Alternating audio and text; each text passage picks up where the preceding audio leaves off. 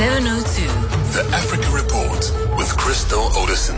6 minutes to 7 o'clock, and the Africa Report, of course, is brought to you by SAA, the ones who fly SAA's Going Route network, now flying to Sao Paulo, Brazil, your gateway to South America. Crystal, very good morning to you.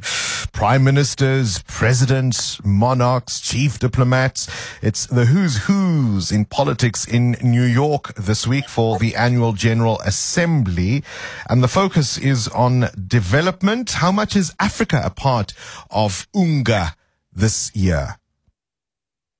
Hi, good morning, Bongani. So, of course, we know every year this time, African leaders, and there's quite a lot this year, more than 40, they descend, on New York, listening to talks. We know some of it is just a PR exercise, but I think the real thing for me is the behind the scenes and the other meetings that are happening. And one that's of particular interest was between Nigeria and South Africa, Bola Tinubu and Cyril Ramaphosa.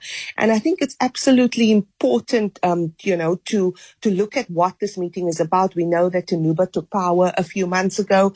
He's really dealing with domestic issues. He ended that $1 billion petrol subsidy. He's been lifting foreign exchange trading curbs, far-reaching economic changes in Nigeria, but also he's the chairperson of ECOWAS, and we know the region have been dealing with coups, the latest in Niger. So Tinubu had this meeting with Ramaphosa, and I think it is also quite significant because there was real hostility between the South African and Nigerians, especially during the Muhammadu Buhari presidency, and it was at an all-time low. Of course, it was also 2019, and that xenophobic attacks, which really sparked a nasty diplomatic row.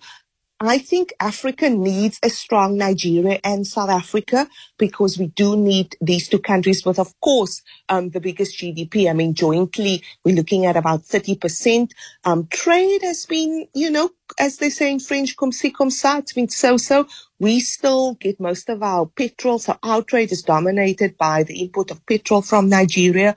On the other hand, our companies, we've got about 120 in Nigeria, of course, the biggest being MTN, and we do know some of the challenges that some of our companies have had. So if you do have closer ties between South Africa and Nigeria, at least talking to one another, I think firstly, diplomatically and politically, it does help. Of course, the question still comes up, Bongani, why Nigeria wasn't part of the BRICS Plus. We know that Egypt and Ethiopia are now part of BRICS. And I do think that Nigeria, to some extent, what my contacts are saying, was saying, look, domestically, they have a lot of issues to deal with. The far-reaching economic changes that Tinubu has embarked in Nigeria is massive.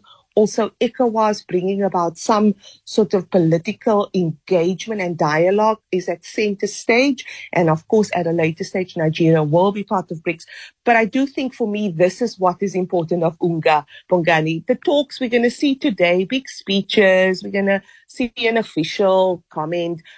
This for me is important. But of course, Sudan, that is going to be a big talking point. We do need to have some political consensus, Bongani. It's been months now. I mean, we have a capital that's been destroyed. And I think those are the important issues to watch at UNGA this week. And certainly one of the conversation points is going to be around the meetings our president is having, not just with his Nigerian counterpart, but also, of course, ensuring South Africa's continued inclusion as part of AGOA. Crystal Odison, that's where we'll leave it for this Wednesday's Africa Report.